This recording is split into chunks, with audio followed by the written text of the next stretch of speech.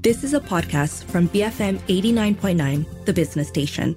9:20 a.m. You're listening to The Morning Run. I'm Shazana with Philip and Jen Sun. Let's get a quick update on the FBM KLCI. Markets are still in the red. FTSE Bursa Malaysia is down 0.39% at 1462. Singapore Straits Times also down 0.44% at 3255. Markets across the board not in good mood. As you just said, the FBM KLCI index has been pretty range-bound over the past few weeks. It's unable to break that psychological barrier of 1,500. It's still hovering around, 1461 or 1462 around now? 1463. This is in spite of a new government in place and Prime Minister Datuk Seri Anwar Ibrahim winning the confidence vote in Parliament. So among the larger capitalisation sectors, bank still stands out as a clear winner. It's benefiting from the 4 rate hikes, totaling 100 basis points by Bank Negara Malaysia. A key event to watch out for is the retabling of the budget 2023 in February, which will likely address subsidies which have already started with electricity. So what does 2023 hold for the Malaysian equity market, and what sectors and stocks will be in focus?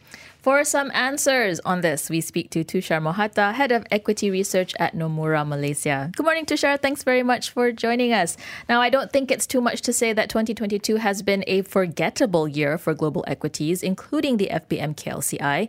Do you see this changing in 2023? And are there any notable themes you're projecting in your strategy? Hi, good morning, and thanks for having me. Yeah, I agree. 2022 was quite a forgettable year for not just for equities, but even the fixed income asset class. It was truly one of those outlier years.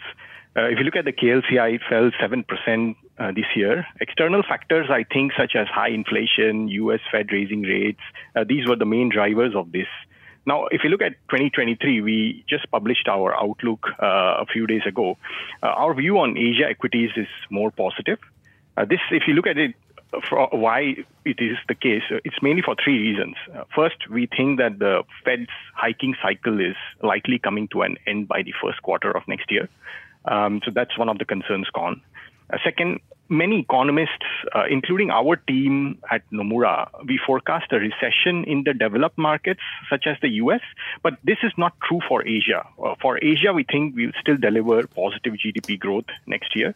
Now, this will also be helped by China reopening. And if you look at the third point, valuations in Asia after the sell-off this year, also foreign investor positioning are quite low and quite light. So this positions us for a nice rebound. And if you look at Malaysia specifically, if you look at the forward PE of 13 times as we enter new year is the lowest starting PE multiple for a new year if we go back all the way to the global financial crisis. So we are on a good springboard from a valuation perspective. We also had elections, a new coalition government, so the political uncertainty is no longer there. Our corporates are likely to deliver healthy earnings growth as well in 2023, as the corporate tax rate is also going to normalize. So overall, we remain quite positive on the value/reopening thematic, which includes the banks. And we are also selectively positive on the tech and commodity sector in 2023. So Tushar, besides banks and tech, what other sectors and stocks will benefit from these themes that you mentioned? And are these some of the sectors that you're overweight on? All right. So we are positive on the tech sector. We think that valuations have corrected a lot in 2022. And these valuations of the tech sector, it depends a lot on the Fed's hiking cycle because the PE ratios derate when the Fed is hiking. So once the Fed is close to ending its hiking cycle, we think the PE multiple might rebound as well. That's one of the themes which we like. If you look at Malaysia, the E&E sector has done quite well, and the tech sector is a proxy to that. Then the other theme which we like some selective commodity stocks, specifically in the chemicals and aluminium export sector, so like Petronas Chemicals or Press Metal, mainly because of favorable supply-demand dynamics. It is being caused by sanctions on Russia. There are plant shutdowns happening in EU due to high energy prices. So these are the themes which should benefit these commodity players. Now let's take a step back and look at the macro themes. I mean, this year election rating dominated. Now we have a government in place. Budget 2023 retabled in February 2023. A non-event for markets? Yeah, we have to keep in mind that there are a lot of fiscal constraints the government faces. as they're still subsidizing cost of living in many products.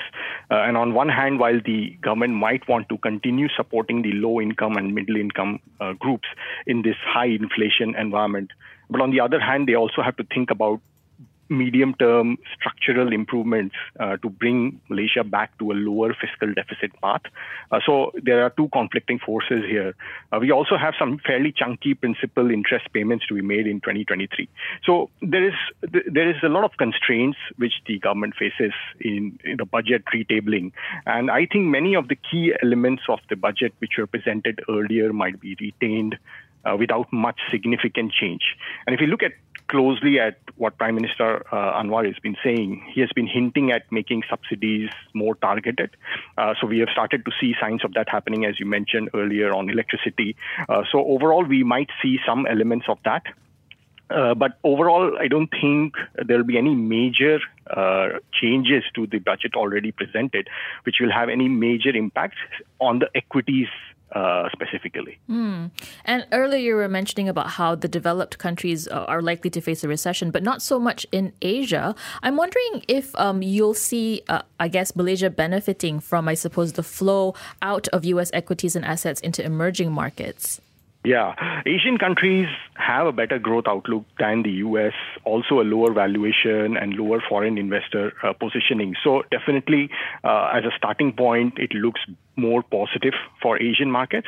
Malaysia does benefit when flows come to emerging markets. After all, I mean, if you look at Malaysia, it has a 1.5% weight in the MSCI EM index. And China reopening, that's also positive for Malaysia. Malaysia used to be a recipient of Chinese tourism in the past, and obviously there is some linkages through the export channel as well. Another factor is that Malaysia, over the last few years, has successfully attracted many electronics FDI into setting up plants here. And a lot of them have started producing and exporting. So if you look at Malaysia electronics export data, we are still growing quite nicely. So this is another factor which is positive for Malaysia. A recovery in the tech sector, which we forecast from a valuation perspective in the first half of next year, will be also positive for Malaysia in attracting flows. And Tushar, on the banking sector, I know it's a sector that you like, but could you give us some of the stocks that you are favoring in this space? Yeah. So banking sector, yes, has done well. It has been a safe haven, relatively speaking, in the markets this year. But we think that we should be invested in the bank sector for next year as well, in spite of it having outperformed this year. First of all, earnings growth for the banks will be good. Banks are one of the biggest beneficiaries of the normalizing corporate tax rate. This year we had Cukai Makmur. Next year there will be a lower corporate tax rate. Credit costs for the bank should also remain low because they've built up so much overlays. So there are also possibilities of write-backs of some of these overlays in some of the prudently run banks. And finally, valuations remain reasonable, trading at 1.1 times sector price to book. 5-year average is 1.2 times. ROEs are higher than the averages. So given the large weight of the index, I think we cannot ignore it. And our top picks are a mix of the retail banks plus selectively some corporate banks. So we like Public Bank, Hong Leong Bank, and CIMB in the sector and amongst the large caps, and also AmBank amongst the mid caps. All right. Thank you very much, Tushar. That was Tushar Mohatta, Head of Equity Research at Nomura Malaysia, giving us his outlook for Malaysian equities in 2023. We are heading into the 9:30 a.m. news bulletin. And when we come back, we have WTF, What's the Focus, our weekly recap show. Stay tuned, BFM 89.9. You have been listening to a podcast from BFM 89.9, the business station. For more stories of the same kind, download the BFM app.